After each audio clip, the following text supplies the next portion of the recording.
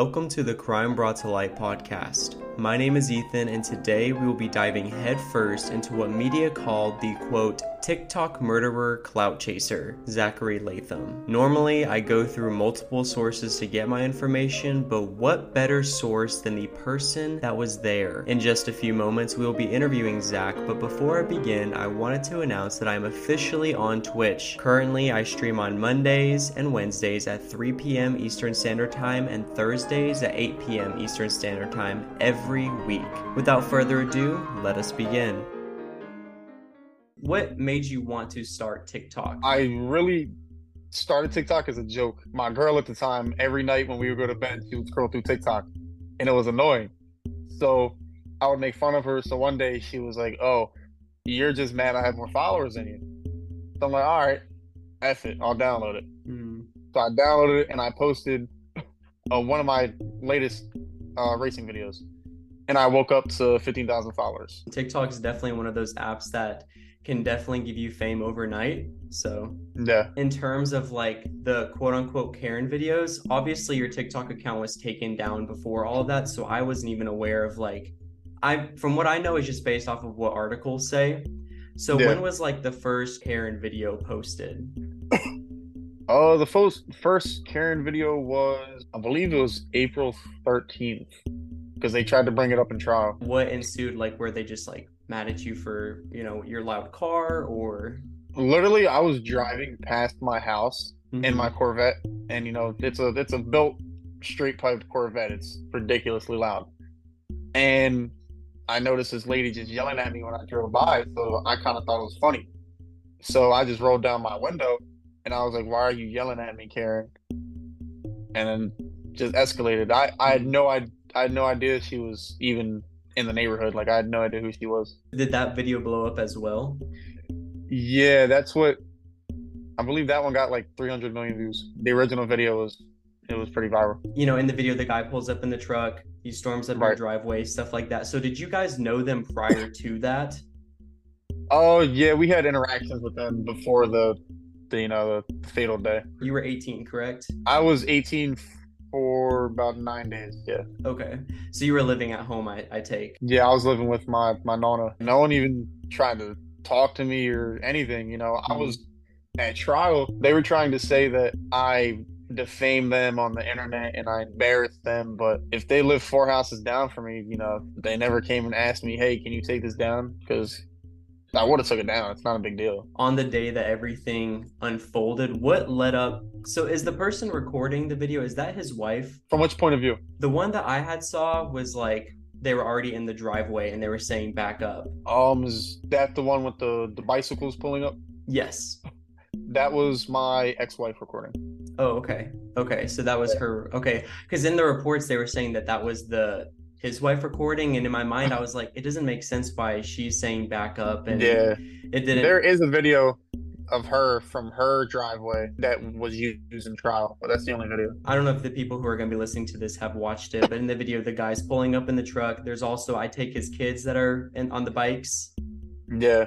So they come up and he just kind of storms up the driveway. What led him to drive to your house? The whole ordeal happened because they say I tried to hit his son on a bike and all this BS. But if anyone watched the trial, they would know that the judge gave the jury instructions to disregard the statement that there was even a video, and that I did that because when the family was asked to produce video footage from their Ring doorbell, their system magically wasn't working that day, and all they had was a still shot. So the jury was literally instructed to pretty much believe that they were lying. You can totally avoid this question, but when everything was unfolding, did he attack you first, or what happened on that day? Well, I actually have the full unedited video if you ever want to see it. But what happened was, he followed us home after, clear as day, I didn't hit his wife. It was shown at trial. My lawyer embarrassed the state prosecution with that argument, and she pretty much just lined her husband up to get killed, because I can't even really be mad at him, because as a man, he was doing what he thought he should do. Because I know if someone hit my wife, I'd probably go to his house. Would I go there with my kids and try and kill him? No, but I would have been mad. So I can't even really be mad at him. So he was armed whenever he was in the garage. I was armed, Mm-hmm. and at the time, I heard "get the gun, get the effing gun." When I started to walk out, that's what I heard. Mm-hmm. Watching the video, he was telling his sons to try and get my gun that I didn't have. Mm. But from my point of view, that's what I heard. So, I'm instantly in, oh crap, he has a gun. Common sense would tell him to get his kids and get off of the property. They make me out to be the bad guy. I don't get it. And it was ruled in court that it was self-defense, correct? Yeah, my case actually changed some of the laws and the statutes for self-defense. I'm not going to say names, but I've had multiple family members reach out to me and say that they forgive me and that they all blame his wife and not me. From what I've read, I mean, granted, it's, a lot of it's just surface level, but like none of those articles even mentioned that. It's definitely a very interesting perspective. After everything unfolded, you're arrested at that point. I'm dumbfounded when it comes to this. Do you know where those rumors started that you did all of this just for clout? Literally, when it happened and they took me to jail, I was in jail for like 11 days until they released me. Mm-hmm. When I got home and I just typed my name in Google, I was just dumbfounded. I'm like, what? The news just literally no truth. No one reached out to me. I had a gag order so that I wasn't even allowed to speak, or I was threatened jail time by the state of New Jersey. But the family had no gag order until like 8 months down the road. How has your life changed since like released and all that stuff? It sucks. Before I went to jail, I had a good life. I lived in like $500,000 house. I was driving a Viper and a Corvette to high school. I had a beautiful wife. I was in the army. I was famous on TikTok. Chilling. And then I go to jail. My name is ran through the mud. Numerous YouTubers, TikTokers, Instagrammers just made ridiculous amounts of money off of me, just monetizing off of lies, which, I can't wait for them to get the lawsuits that are coming. No amount of money is going to fix the damage that was done.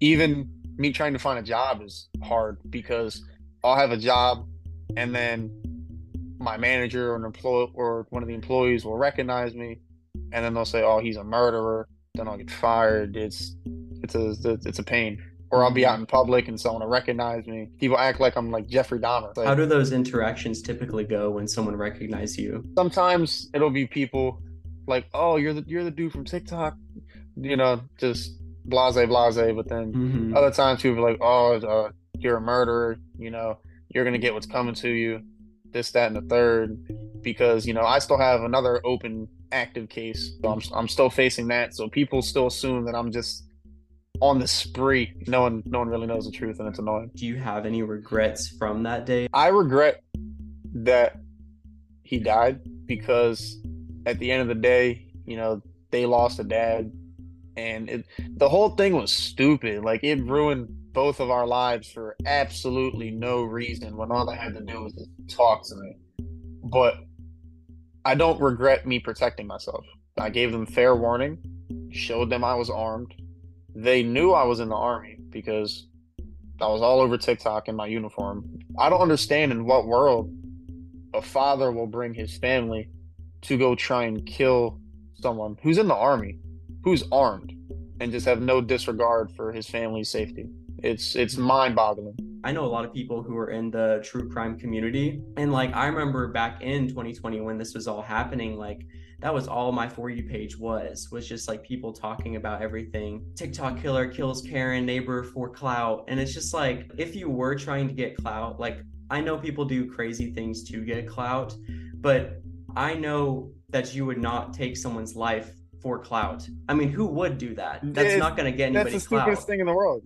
Yeah, let's kill someone, put it on the internet, and then go to jail for life. In all of these interviews, I always stay neutral just because it's always hard to pick sides. There's two sides to every story. It's mind-blowing to see how the media has its way of twisting a case that's like, people love to talk about true crime and be like, "Oh, what's your favorite case?" And like, "What's the best thing you've heard about true crime?" And I'm like, am I supposed to have a favorite true crime case? Like, yeah, I find them interesting, but I'm not over here fangirling over someone who got murdered.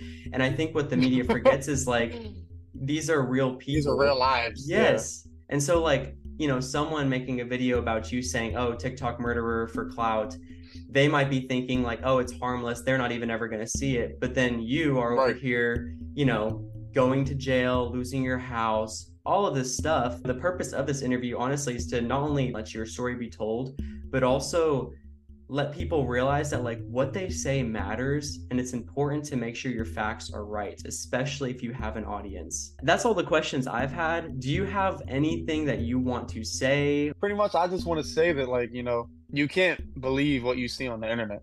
You know, the internet is just the internet and the news is just propaganda. Like, I remember there was a segment on Inside Edition. I had my own like 30-minute segment on national television, and they were showing videos of one of my friends. I'm not going to say, but they took their TikTok videos, put them on national television, and said it was me. I was a hot topic. So people see me and they're like, oh, good way to get a couple 100,000 views at least. Let's go defame this kid so I can try and get a little bit more clout. Even now that I'm free, I still have people giving me death threats, and which I find comical, but it's like people just like, they're just a-holes for no reason. Like, if anyone took the time, because my trial was on television, national television, every day. The whole trial you can go find online right now.